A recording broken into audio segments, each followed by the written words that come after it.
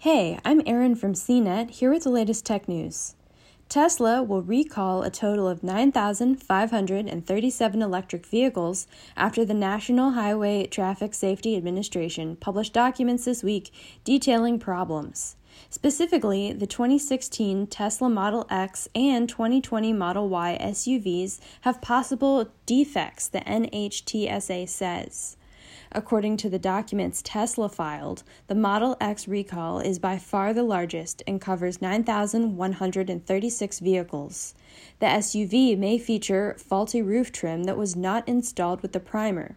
While driving, the cosmetic roof trim could detach from the car and fly off, which increases the risk of a car crash for other motorists.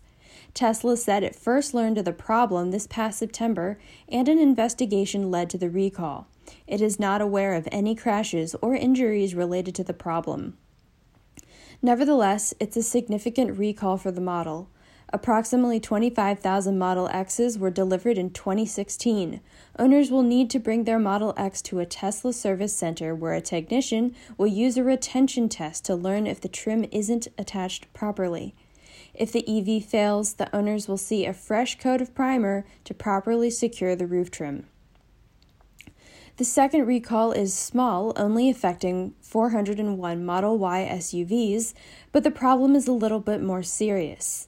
In the documents, Tesla said a few hundred EVs may not have properly tightened bolts to attach the front upper control arm to the steering knuckle.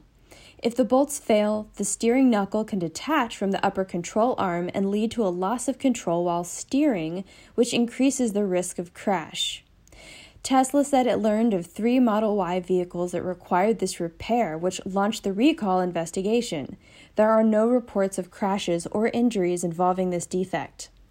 The Model Ys will need their bolts properly torqued to remedy the issue. All work for both recalls will be done free of charge. For more of the latest tech news, visit cnet.com.